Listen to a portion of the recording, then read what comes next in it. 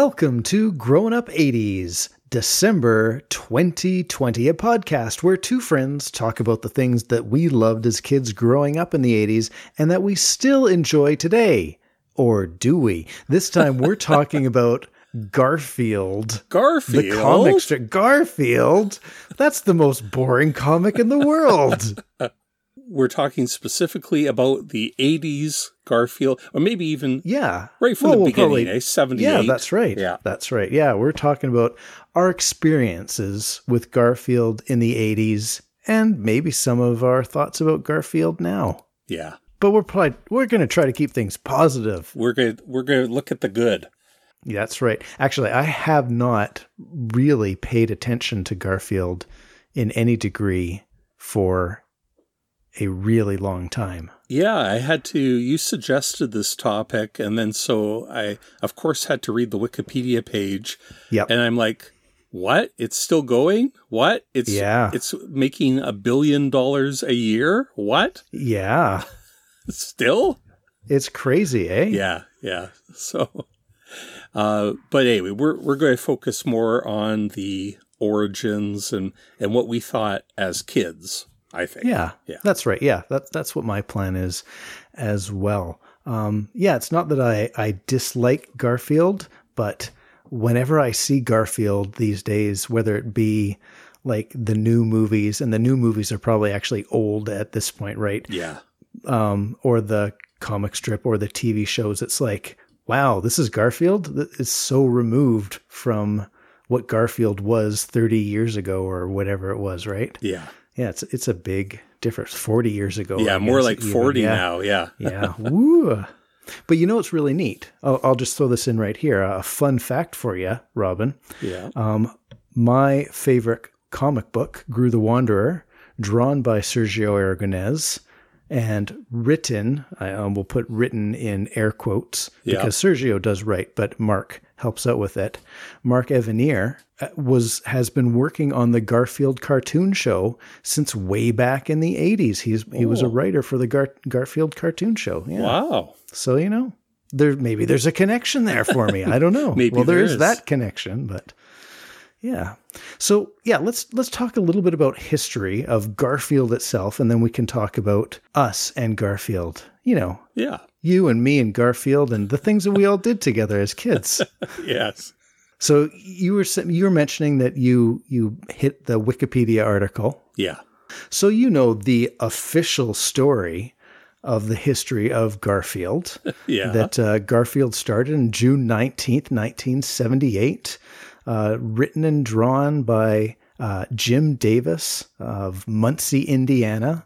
And he was working in a town. Actually, I don't know if the town was Fairmont or if the town itself was...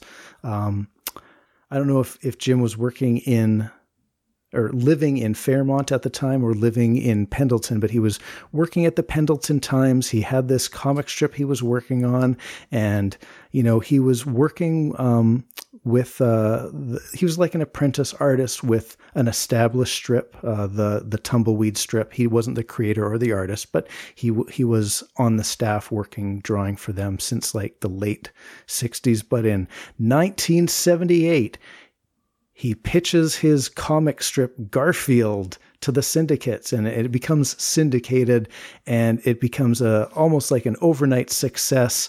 And Jim Davis is just this guy who has just got a great comic strip going. Everyone loves Garfield. His dreams come true because he's been this guy who's wanted to be a cartoonist since he was a kid, and he'd been writing for his high school newspapers and stuff like that, and plugging away at the newspapers and putting his time in as an apprentice. And he makes it into the big time with his first real comic strip, Garfield, and the rest is history. It's a huge success. 40 years later, everyone's still reading it, and it's monetarily the most successful comic strip ever, maybe? Yeah, I think so.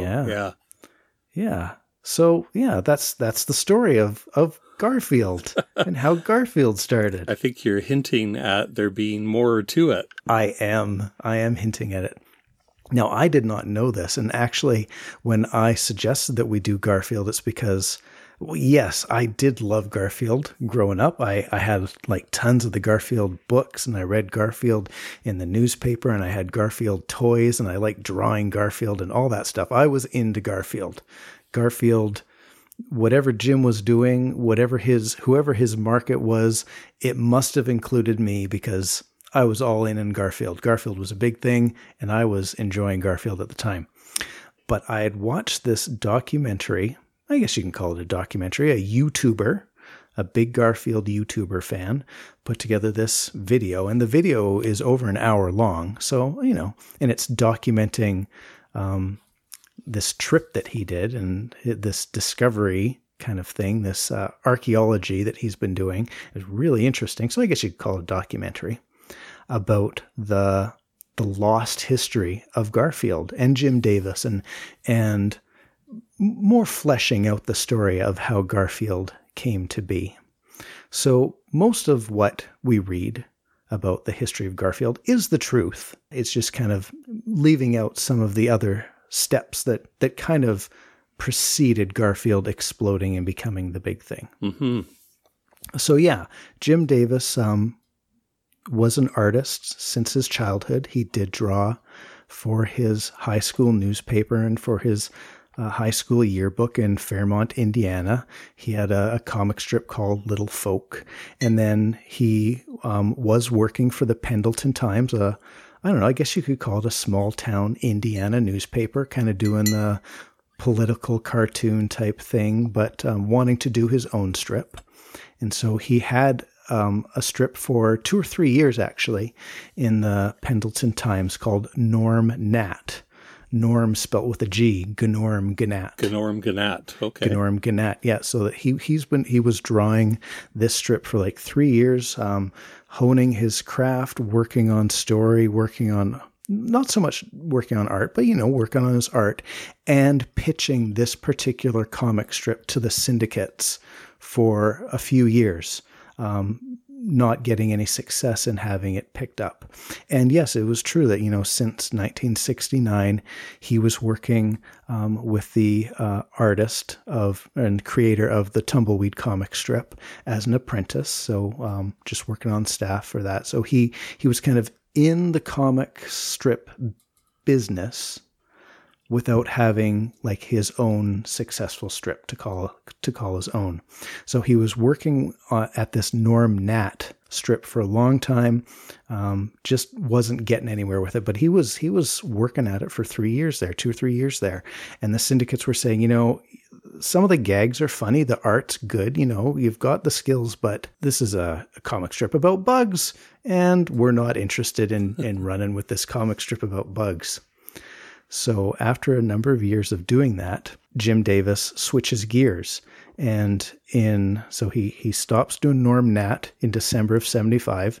January of 76, he comes out with his new comic. And his new comic is called Jon, spelled Jon. Uh-huh. And like the first strip of the first comic, January 8th, 76, is Jon sitting there at his desk. He says, "Hi, I'm Jon Arbuckle." Same name, spelled with an N. Yeah. And I'm a cartoonist. Same job as the Jon Arbuckle in the Garfield comic ends up being. Jon Arbuckle in the Garfield comic being an artist as well, a cartoonist. And this is my cat, Garfield. Yeah. And I don't know, have you seen any of these pre-Garfield comic strips? No, I've heard about them, but I've never seen any of them. So yeah, this is definitely not, and like we can talk about the art of Garfield and how it kind of evolved through the years. This is not like what Garfield looked like in 1978 when it first hit the newspapers across the States and in Canada and around the world. It was a much looser, a much free-flowing kind of style of drawing. Garfield himself, well, same proportions, same kind of postures and stuff like that. He had like these big saggy jowls, which I guess Garfield did, but big fluffy saggy jowls with, it almost looks like pockmarks all over his cheeks and stuff like that. But he was a sourpuss cat, and it was basically the proto Garfield strip. And he worked on that for, well, this is 76. So he worked on this for a couple of years before the syndicates finally said, you know what? This is better than Norm Nat. We like the gags. We like the art. But John, he's the cat's really the star of the comic strip. Why don't you retool, make the strip about the cat, and while you're at it, give him some stripes. And I think that you might be onto something, the syndicates say. So he does that in early 78, adds some stripes, renames the strip Garfield. It gets a test run, I think, in one of the Chicago newspapers for a few weeks or a month or so. Yeah, and then the syndicates say, yeah, we're ready to syndicate this. That's what you say, right? Syndicate this. Yeah. And Garfield becomes the national comic strip in 1978 that we know about. Yeah. So it's neat.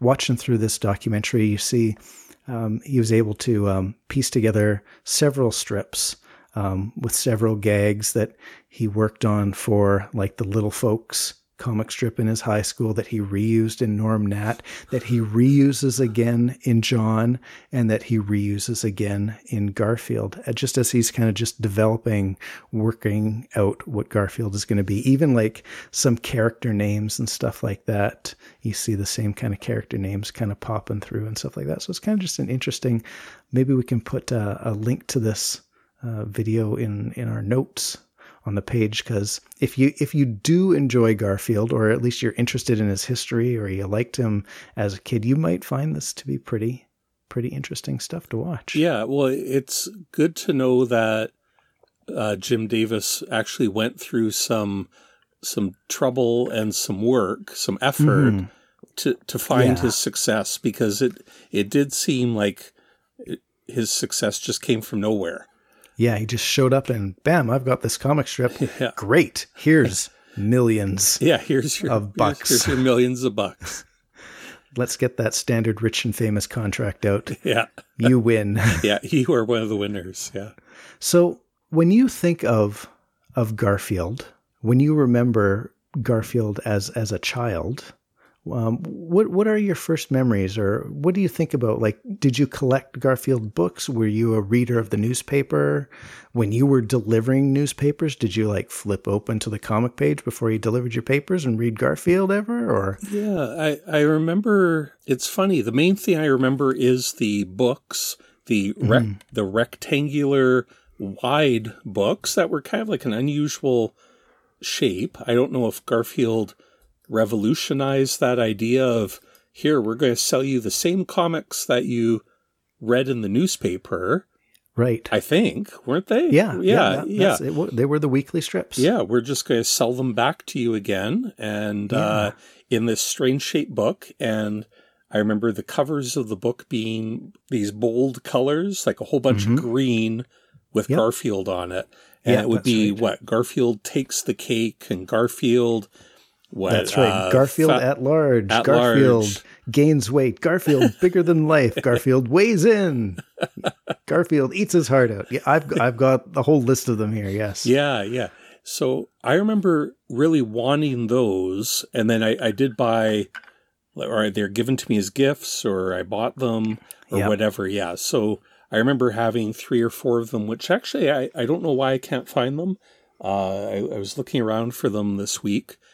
Haven't found them, but I did find one book called The Garfield Treasury. Yes, that's the one. So I do have that one. And I had that one too. So I guess those are the Sunday color strips all collected. Okay, that's what that is. I think that's my understanding of it.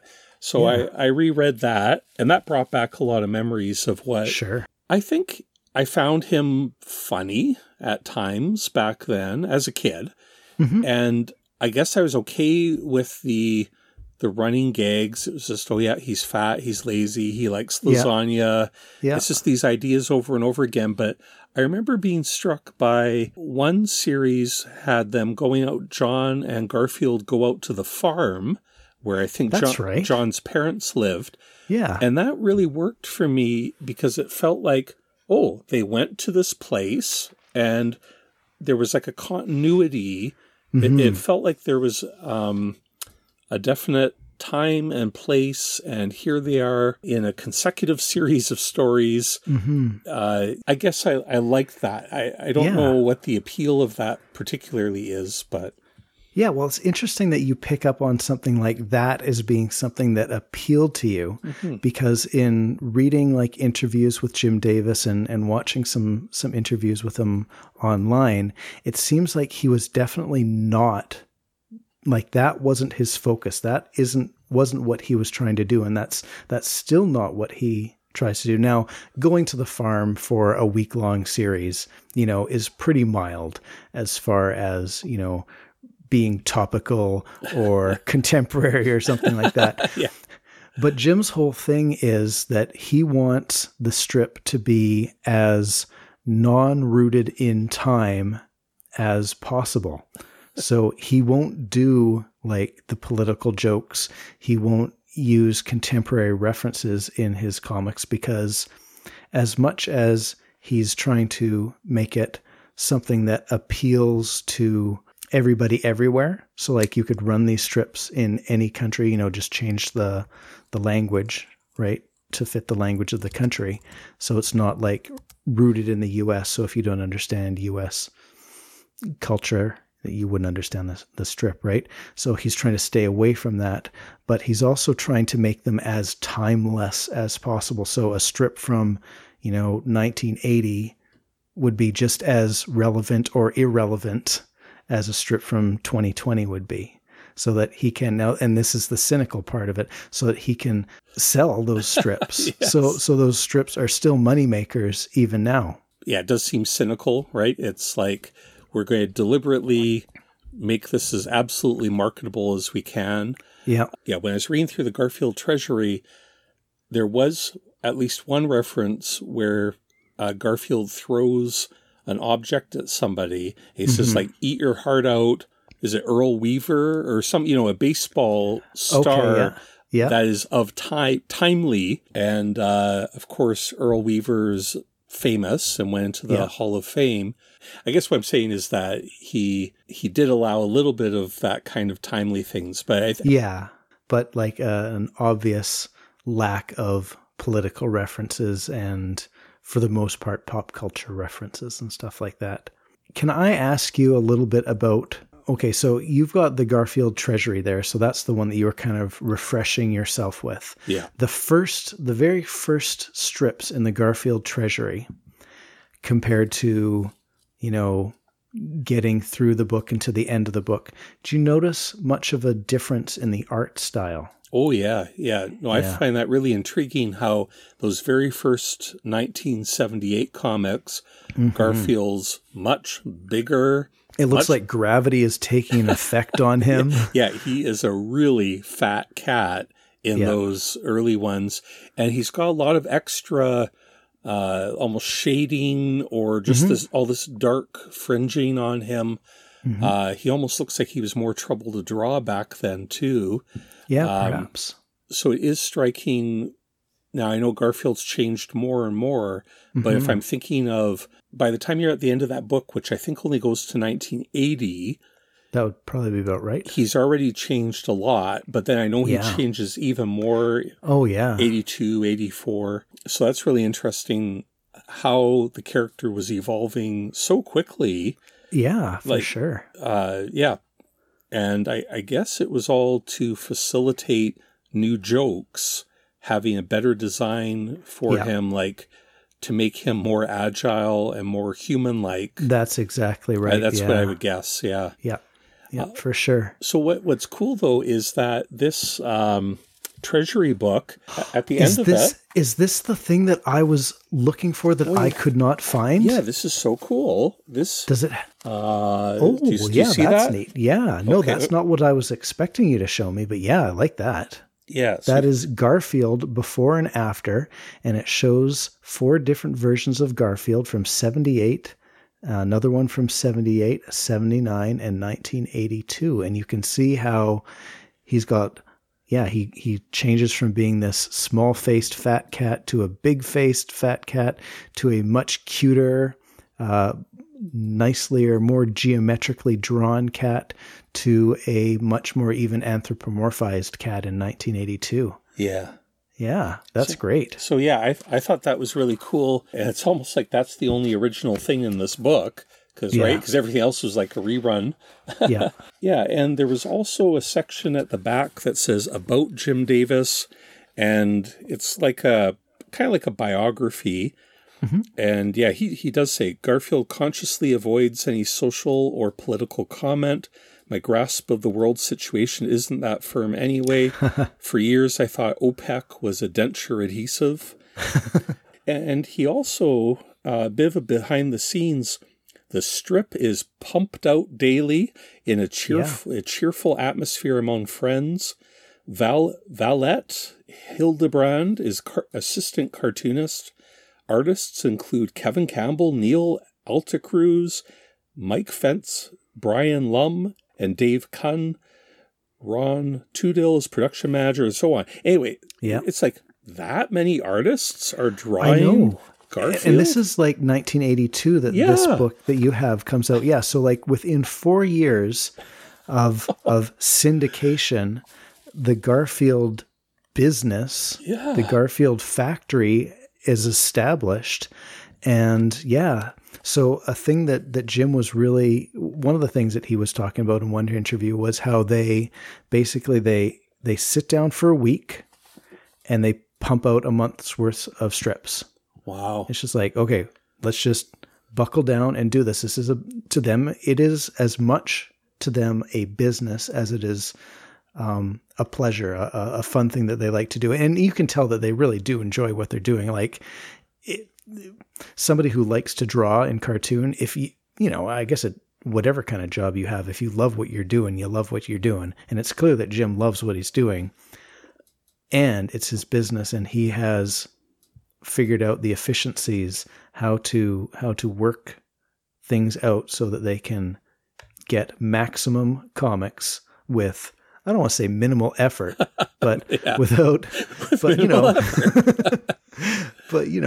doing the same old things over and over again. Everyone's specialized and they just do their thing and they get the job done and they enjoy it. You were talking earlier about the odd shape of the comic books, and I just wanted to comment on that before I wanted to talk about kind of the evolution of Garfield as well. But so I collected, I had that treasury that you have. I think I had his second treasury as well. But the bold colored rectangular shaped books that you were talking about, I had probably 9 or 12 of those. I think I had like the first, I would say 10 to 12 of those before I stopped collecting all of those. And those were about 6 months worth of strips in each book. And they would include the Sundays as well, in black and white. But the reason that they did that odd rectangular shape, it kind of like it's not called letterbox. It would be the HD version. The widescreen version comic strip book was to fit. You could fit 2 dailies on top of each other. And if you take a look, you'll get the dailies, and then there'll be one strip that is not in the same format. They kind of chop it up so that it's on 2 lines, but you can see it's been chopped up a little bit differently, and it doesn't fit those 1, 2, 3 panels like the other ones do because it's 2 lines worth of things. So they would put their Sundays in as well, like that too. Yeah. So, and that was something that they originated, that format, that size was something they originated, I believe, for putting out the Garfield collections. Yeah. Yeah. No, that's cool that they innovated a bit there. Like, what's the best vehicle for showing these comic strips, Yeah. Because I guess Charles Schulz, the Peanuts had always been in a regular kind of paperback. Yeah. But it was awkward, wasn't it? Or, well, I don't know. I don't remember. Yeah, I don't know if it was necessarily awkward, but yeah, it definitely wasn't, like you'd be going from top to bottom this whole thing. And I even wonder if maybe was Garfield the first to say, in addition to pumping them out in the newspapers, we are going to sell every single strip in a book as well. Like for the collector and the fan, that's great because you got them all in front of you. I wonder if maybe he was the first to say, like, right off the hop, basically, we're going to publish every strip in a book for collection for people to have as well. Yeah, I don't know, but yeah, I would assume, like, I don't know who first started putting them in books, but probably Peanuts, even though they had a lot of books, so they probably didn't put everything in. I don't know. Yeah, maybe they did. I don't know either. I wonder if there's some global information network that could have. No. Well, you'd have to ask it the right question. Like, you couldn't just say, who is the Weaver baseball player guy? You know, you wouldn't get the right answer. We touched on the evolution of Garfield from that ugly old 70s cat. And it was neat that you had that thing, because it was good for me to see even like how Jim liked to divide it up, because you could see how there was at least 2 stages to the ugly old 70s cat, with like the small face, big body. And then, okay, we're getting a bit more cartoony. We're getting the big face on that big body. And then very early in the 80s, it seems like he really cleaned up the look of Garfield. He gave him those perfectly round eyes, the perfectly oval nose, and just made it a really clean looking, a sharp looking cat to look at. And then later on, I think the 1982 picture that was in your book, you kind of saw that he was almost starting to get those oval eyes. They changed from being perfect circles to ovals, and he was more standing up, more anthropomorphized, so that he can run around and hit Odie with newspapers and do things that real cats can't do. You know, drop kick the dog off the table. Yes. Was one of the running jokes and stuff like that. But yeah, and now he's even more of this cartoony, stretched out, very much I think I could see a child's skeleton fitting inside the body of that cat type thing. Yeah, really neat. I was hoping that the page that you were going to show me from the back of your book was the How to Draw Garfield page. Oh, no. Because as a kid, one of the things that I liked to do a lot was draw Garfield. And I think that Garfield was one of the first cartoons that I tried to copy, not just by looking at it and saying, okay, I'm going to try to draw it, but I had access to the actual cartoonist put out instructions on how to draw this particular character. And so I remember as a kid in one of the books, and I looked through the books that I could find and just couldn't find this thing. There was like the step-by-step how to draw Garfield. Yeah. And I'm remembering that now. Because I remember trying to draw Garfield, I think, step by step. I think everybody at school must have been trying to draw Garfield. Yeah. So I think it was probably in one of those, maybe one of the very first books. Because like I said, I think I only have 3 or something. Yeah. So. Yeah, and I remember it was from the Definite Round Circle Eye days, where he would often just be sitting down. Like, I can picture how to draw it. Like, I can picture the 2 eyes, line across the middle, round nose, the little cheeky things come out here, and then from under the nose you have the lines for the mouth that kind of start under the nose and swoop out almost like a mustache, and this little turn thing around here, and the arches for the ears and how to shade in the ears and around the side of the head, and how many stripes you're supposed to put around the side of the head and sitting down. Yeah, and the tail and how the tail stripe was a little bit different from the other stripes. So I really liked the fact that they gave you that how to draw Garfield. So I drew a lot of Garfield. And then, I guess because that was the Garfield that I drew, like even early mid 80s Garfield to me is, oh, that's just that new Garfield stuff. Yes. You know, oh, he's got oval eyes now, and he's not even standing up necessarily yet, but he's a little bit more upright than the one that I learned to draw. So, oh, that's the new Garfield. And it's not that I checked out a Garfield there, because I definitely did collect all those books like the ones that you had as well. But yeah, that's new Garfield. You know, 6 years into the series or 5 years into the series. Yeah, well, that's like late 80s. Oh, yeah. Well, and it's not even late 80s. It's like early mid 80s. Yeah. Yeah, I collected all of those books. I had all the standalones, and I had a couple of the treasuries. I remember having the treasuries that you had there. I got rid of my Garfield books in one of my purges, yard sales, Yeah. that we always talk about.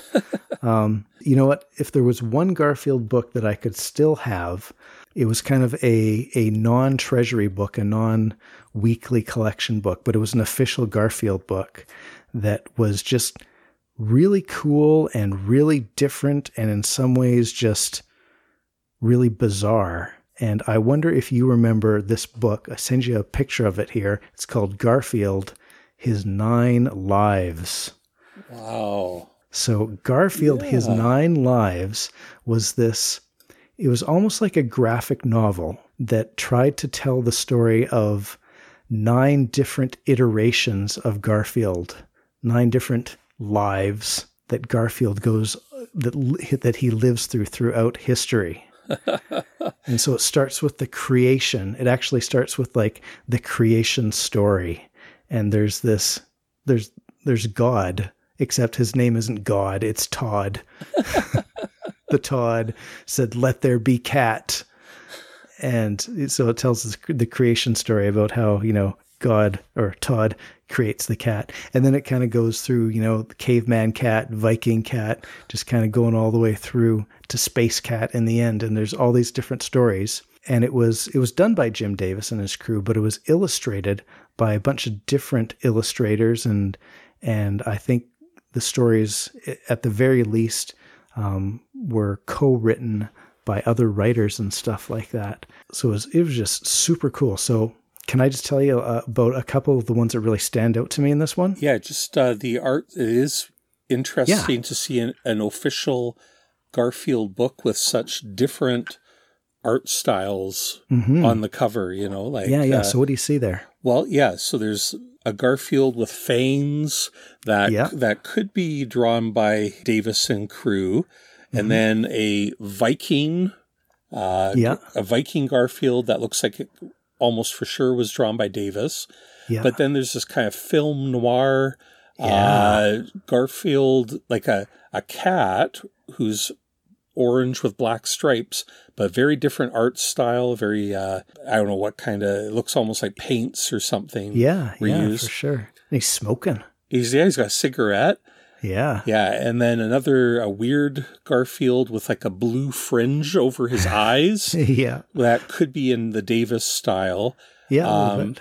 Yeah, then another one, it's just this cat with stripes, not even orange. Mm-hmm. Very different art style. Then a very soft art style, like an airbrushed Garfield. Definitely, yeah. And then another dark, mysterious-looking Garfield that looks much more like a realistic cat. Yeah. And then I think modern normal Garfield. I think so too, yeah. And then the final one, I guess you're saying, is Garfield in space. Yes. And I guess he's wearing a space helmet. He's kind of got I think he's got a little jumpsuit on. He might not have a helmet on. Oh, okay. In the thing, but yeah. The first one that you saw there, Cave Cat, it's got like a sketchy, scratchy kind of style to it.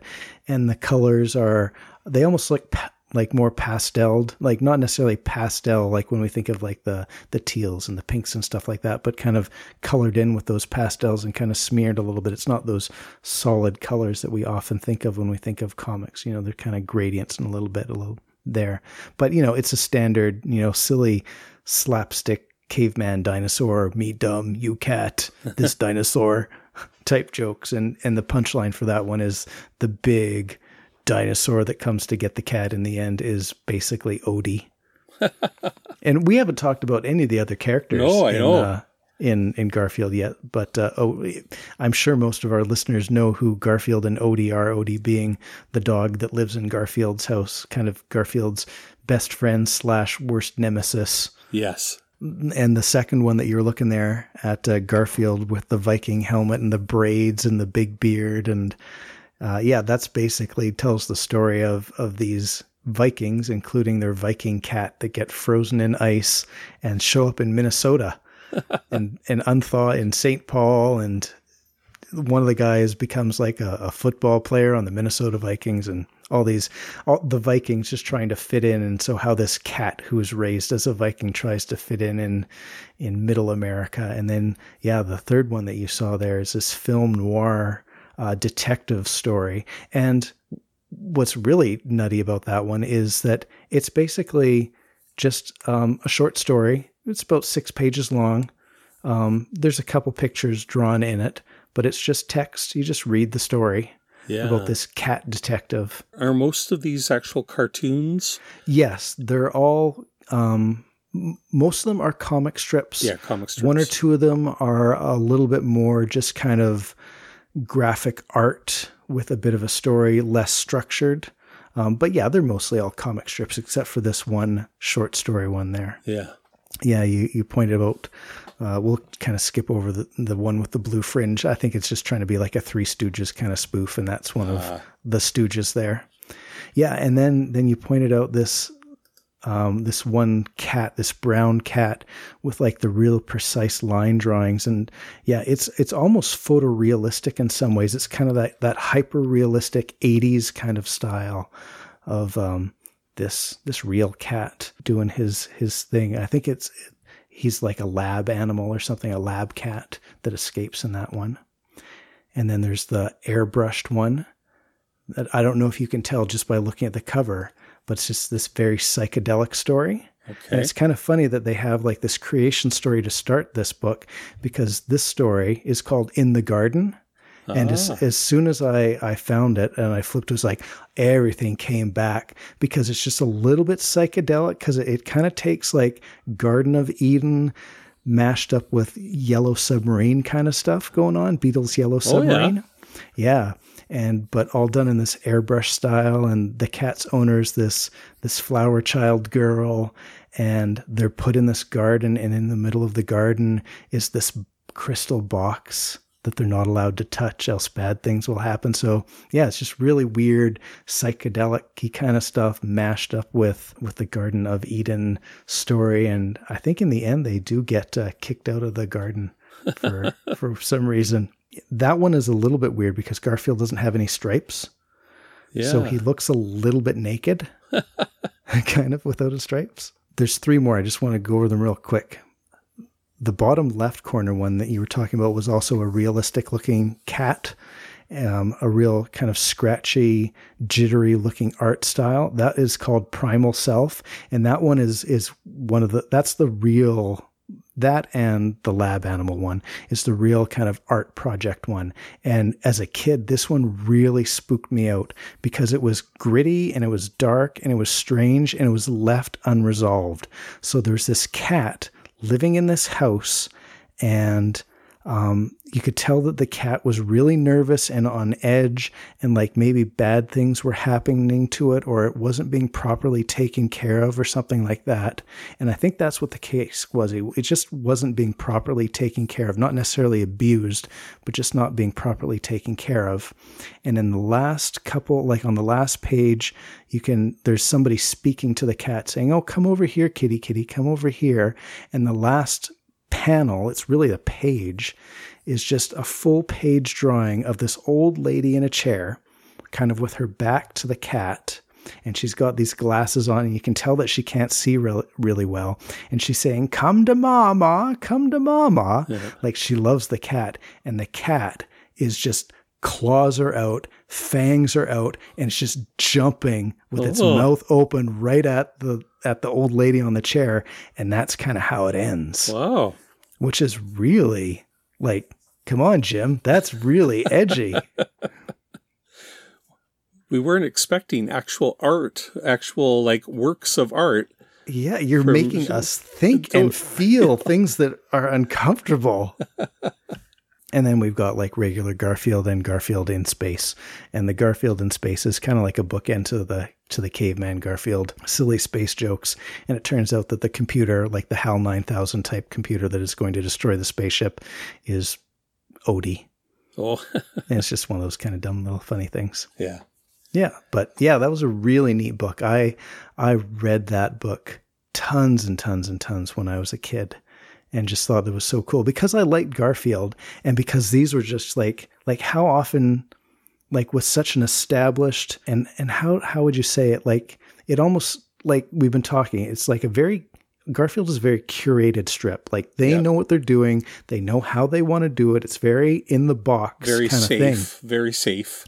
Exactly. Yeah. And then there's this thing, which is like totally not any of that, but it's official. Yeah. And so you just get to see all these crazy, weird permutations and imaginations of what your favorite cat cartoon could be. So yeah, it was just, as a kid, I just thought this was just the neatest way to explore something that was supposed to be this one way, but no, you can see it in all these different other ways. It was pretty cool. Yeah, that does seem daring for him. And yeah. Maybe we should talk, because we kind of mentioned it. We mentioned Odie, and we've mentioned John Arbuckle at the very beginning. Maybe we should talk about some of the characters in the comic, just to touch on them briefly. So when I was reading the Treasury, that Lyman, I think is how you say his name, was there with Odie, and it was just this weird roommate of John's, I guess. Yeah, so yeah. It was like the four of them. It's like two guys and a dog and a cat living together. Yeah. And then they decided to get rid of Lyman. Odie stayed, but the owner left. Yeah, it's like Odie was working with the strip, but Lyman wasn't. So, okay. Yeah. We'll just get rid of Lyman. That's okay. Yeah. We can, and yeah, it's not like, I don't remember any storyline saying, oh, Lyman he's joining the army, so you have to take care of he's going to Odie college. or something like that. Yeah. Nothing like that happening. And so we have John Arbuckle, the owner of Garfield. Or is Garfield the owner of John Arbuckle? Sometimes it's hard to tell. That's the thing, yeah. Yeah, that's right. Who is this cartoonist who I guess is supposed to kind of be like the Jim Davis character, or maybe this is, maybe Jim just had to give the person in the comic, the owner of the cat, some sort of profession. So it's like, okay, well, I know cartooning, so you'll be a cartoonist. I don't think it ever really comes up. Yeah. Aside from the very early strips. It's like, do we have any idea of what John does besides wake up in the morning, have coffee, try to date the veterinarian? Yeah. I don't know. What else does he do? That's about it. Yeah. And then a couple other characters that, at least in the beginning, were kind of part of things. Do you remember Nermal?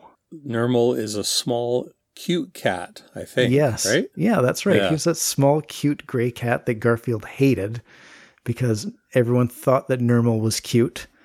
And I guess they didn't think that Garfield was cute, or they thought Nermal was small and cute. Yeah. And they knew that Garfield was at least big.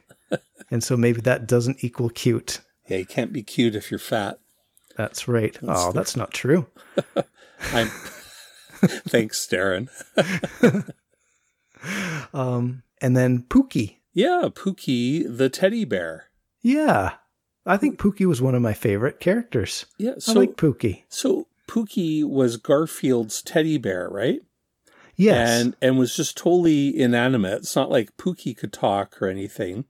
That's right. Pookie was just a teddy bear. But then I guess Garfield would talk to Pookie, sort of in the way that John would talk to Garfield. Yeah, and I think that Garfield would sometimes kind of respond for Pookie, or at least interpret what Pookie's feelings, emotions, and desires were, kind of like a polka dot Dorts type thing. Oh, what's that, Marigold? Yeah. You say that, or a Lassie the dog type situation. Timmy's fallen down the well? That dog can't talk. Yeah, I think Pookie was obviously would be given to Garfield. It's not like Garfield made Pookie or went out and bought Pookie on his own. I think that Pookie belonged to somebody else, and then Garfield said, teddy bear, I'm not having a teddy bear, when Pookie first showed up. And then he kind of secretly loved Pookie and then kept Pookie, and Pookie became the thing. Pookie was super cute too. Yes. Like, as much as Nermal was supposed to be cute, Pookie was cute. Yeah. Little black nose, little black eyes. Pookie was apparently around right from 1978. Yeah. Yeah. When I was reading through that first book, that first collection, the first 6 months of strips, Pookie showed up. Pookie's origin was there. Yeah. So speaking about Pookie, yeah, I wonder if we can move into some of the other things that we may have experienced Garfield in as children in the 80s. Do you remember any of the toys that you had as a kid in the 80s that may have been Garfield toys? Did you ever have any Garfield lunchboxes or anything like that? Well, the only thing I can remember is a Pookie. I had a real Pookie. He was like a small teddy bear, like extra small. And he was, I think, one of my favorite teddy bears to have around. Sure. And even though I assume I was pretty old by the time, like, I doubt I got him in, well, maybe it was like 79 or 80. But well, let's say it was 80. We would have been like around 8 years old. 7 or 8 years old, yeah. Yeah. Yeah, I had Pookie, and I just have 2 memories of him. One was that somebody puked on him. Oh, no. Either me or probably my sister puked on Pookie. On Pukey. Yeah, Pukey. And then pooped on Pukey. And then we would call him Pukey quite a bit after that, and never totally got rid of the acid puke smell. Oh, never 100%, or at least it was so strong. Whatever the smell of Pookie happened to be, there was always made that the smell of puke in your brain. There was a bit of that acidy puke kind of smell to him forever. And the other thing was losing him at a hotel, or forgetting him at a hotel. Oh, yeah. At a hotel out of town, driving away, and then finding out and being pretty upset. And I think my parents managed to get him mailed back to us. Well, yeah, I'm pretty much sure that we did get him back. I don't know what's happened to him now, unfortunately. Yeah. But yeah, that was pretty traumatic. But I think I got very attached to those sort of things. Yeah, feeling like I left something behind was very upsetting. That makes sense. Do you remember where you got Pookie, or I almost called him Pukey? Do you remember where you got him, or was he a gift, or? I assume, just a gift, either for my birthday or for Christmas, but I don't remember for sure. Yeah. But yeah. I definitely remember Pookie, your Pookie. And I secretly really I don't know if I secretly really liked your Pukey. I'm going to call him Pukey the whole time now. I really liked Pookie, and the fact that you had a Pookie kind of made me a little bit jealous. Like, oh man, I wish I had a Pookie too. But then at the same time, in my mind, it was like, well, we both can't have a Pookie because there is only one Pookie. And I know that there's more than one Pookie toy in the world, but you can't play with 2 Pookies at the same time, because that just breaks the laws of Garfield. So Robin's got Pookie, and I'll go over to Robin's house to play with Robin and Pookie. And Pukey, yeah. And Pukey. One of the memories that I have about your Pukey, is a particular game that we played, and Pookie was kind of the star of the game. Oh. And I mentioned to you earlier that I remember playing a game with Pookie with you.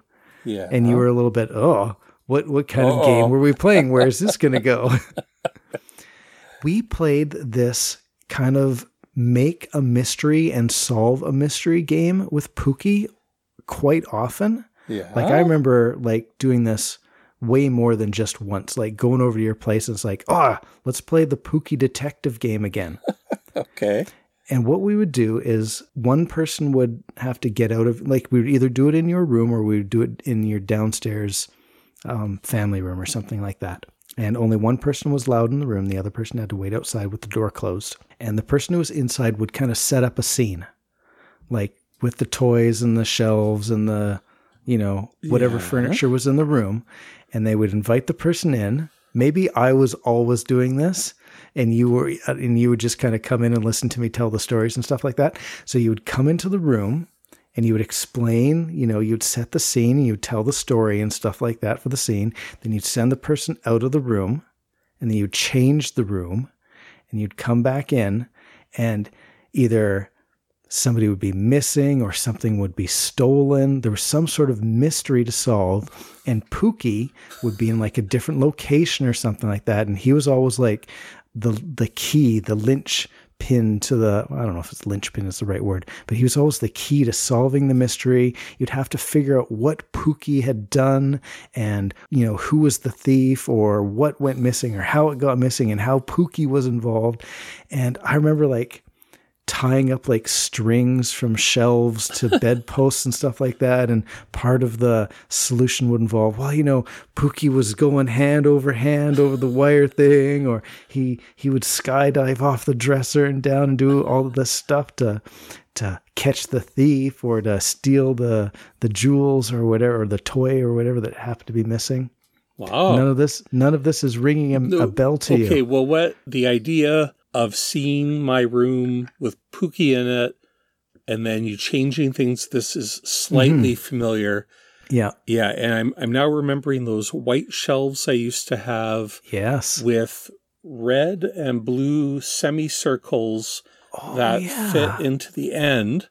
And I can imagine you using those would be like apartments. Yeah, using those shelves as part of this game.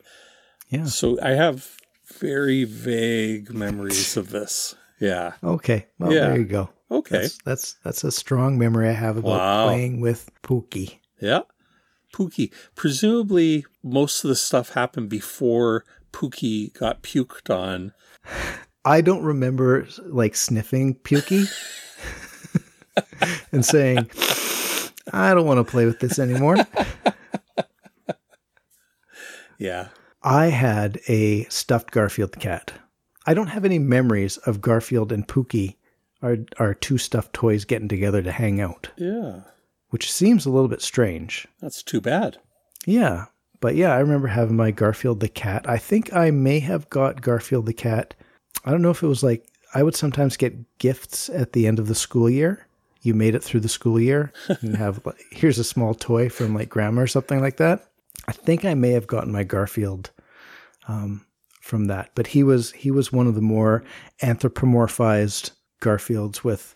He's kind of he had the beanbag body, but he had arms and legs so that you kind of stand him up and walk him around and stuff like that. So yeah, it wasn't just a sitting down kind of early on Garfield.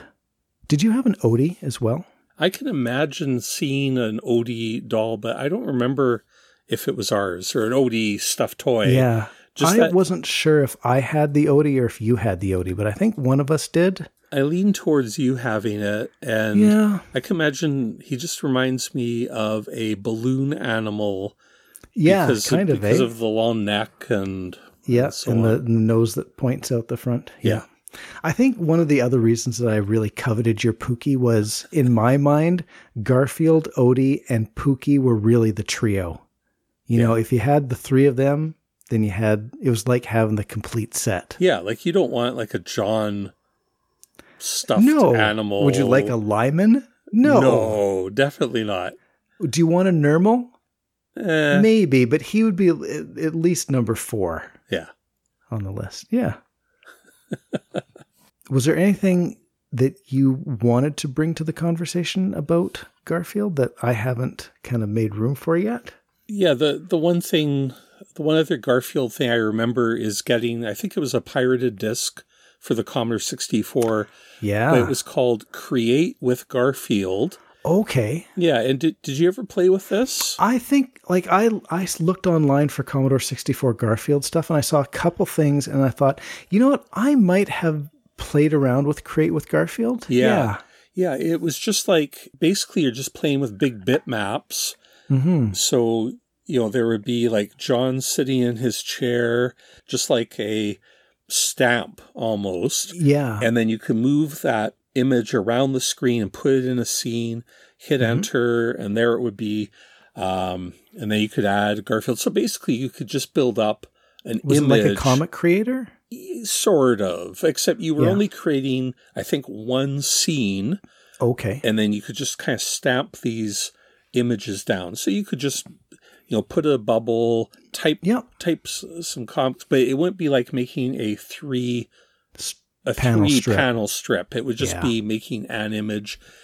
And then it would have these terrible output, these terrible print features. But there's that sense that when you made something on a computer, it wasn't real until you tried to send it to the printer. Yeah. But you were never happy with how it looked on the printer, but then at least you made a real thing that you could show your grandma or whatever. Here, grandma, that's right. I made this. How'd you make that? With a computer, you know? But Ooh. yeah, why does it look so terrible? Because it's our, you know, our dot matrix printer, 7-pin dot matrix printer or whatever, right?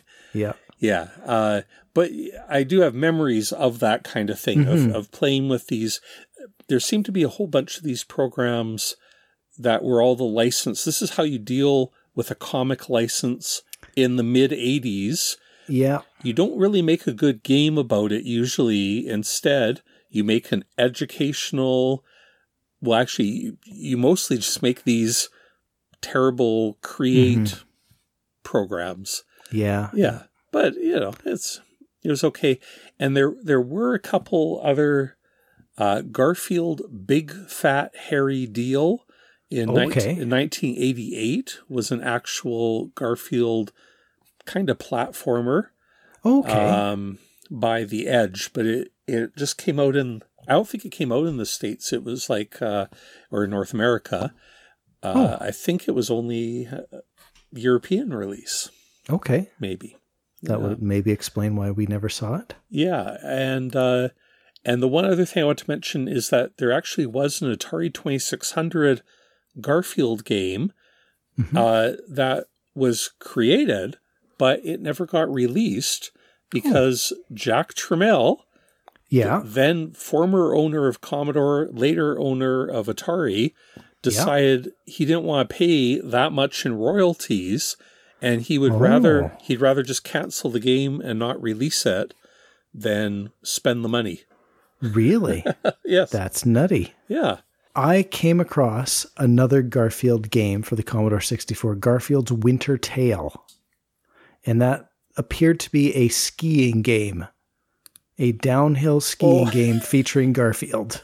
And I don't know if that was ever really released. It looks pretty neat. Like the graphics look pretty good for, you know, a mid-'80s Commodore 64 kind of thing, a late 80s Commodore 64 thing. Yeah. But from what I've read, the gameplay is really quite crappy. Yeah. Yeah. I did not ever play that one. Oh, and I'm looking at one of them, and it looks like maybe that was also done by The Edge. Yes. What was the name of the platforming one that you were talking about? It was called Big Fat Hairy Deal. There you go. But yeah, they must have, the company must have got this license. Yep. And made a couple not so great games. Yeah, I guess so. Jack Tramiel was right. I think he was. Well, those are my memories of Garfield.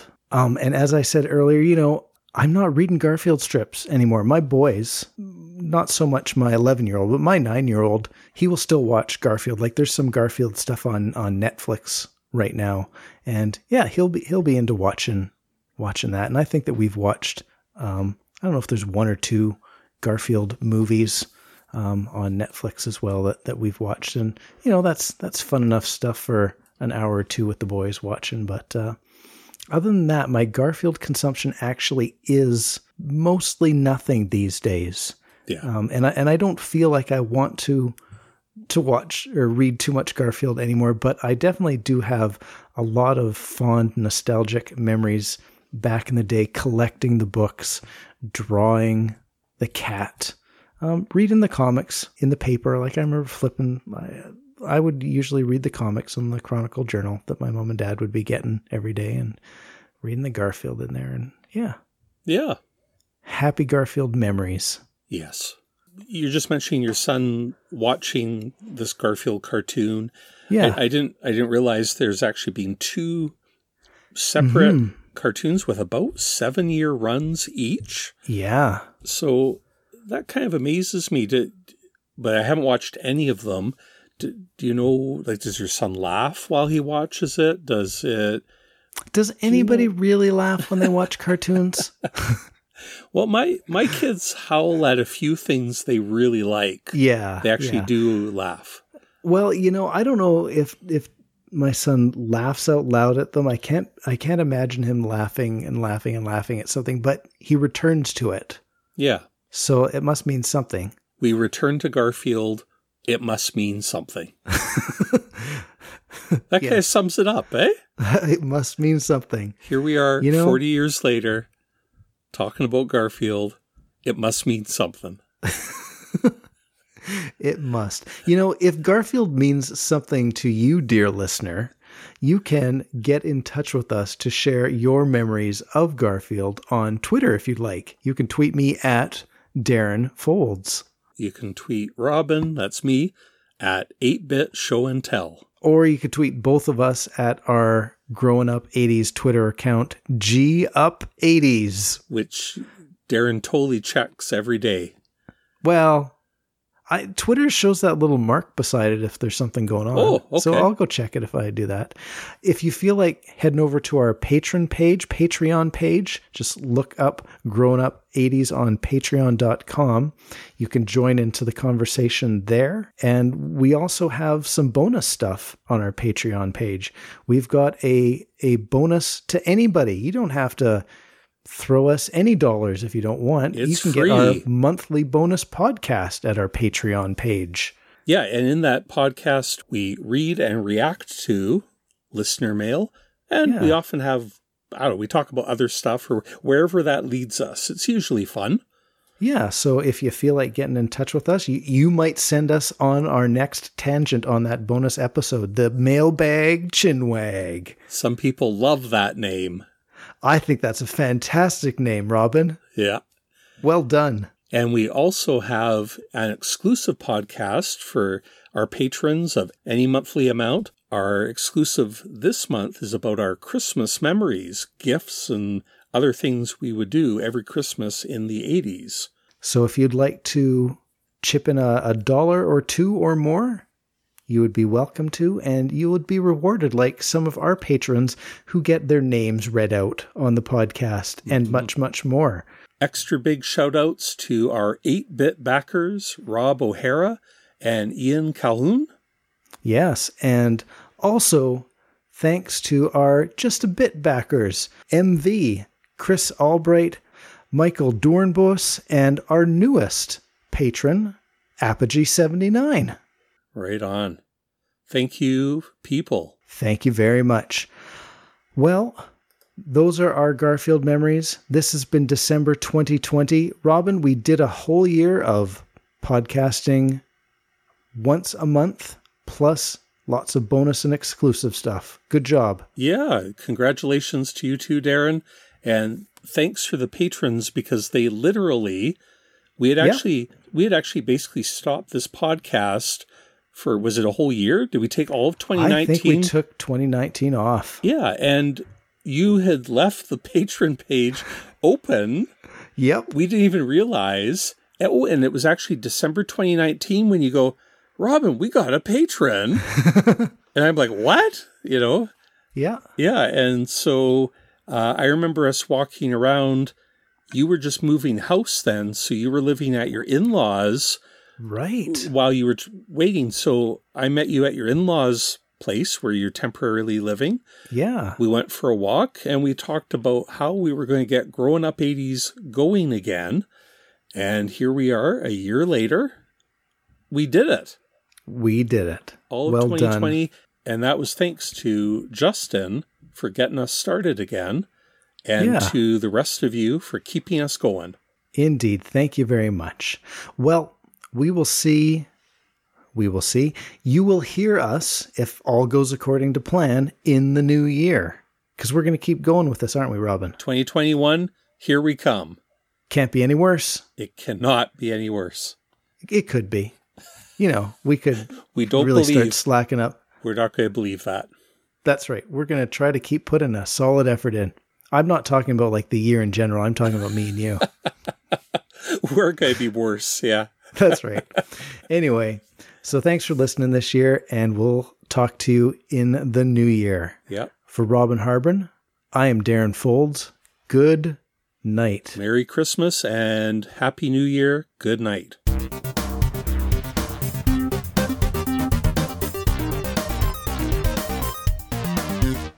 Good ending.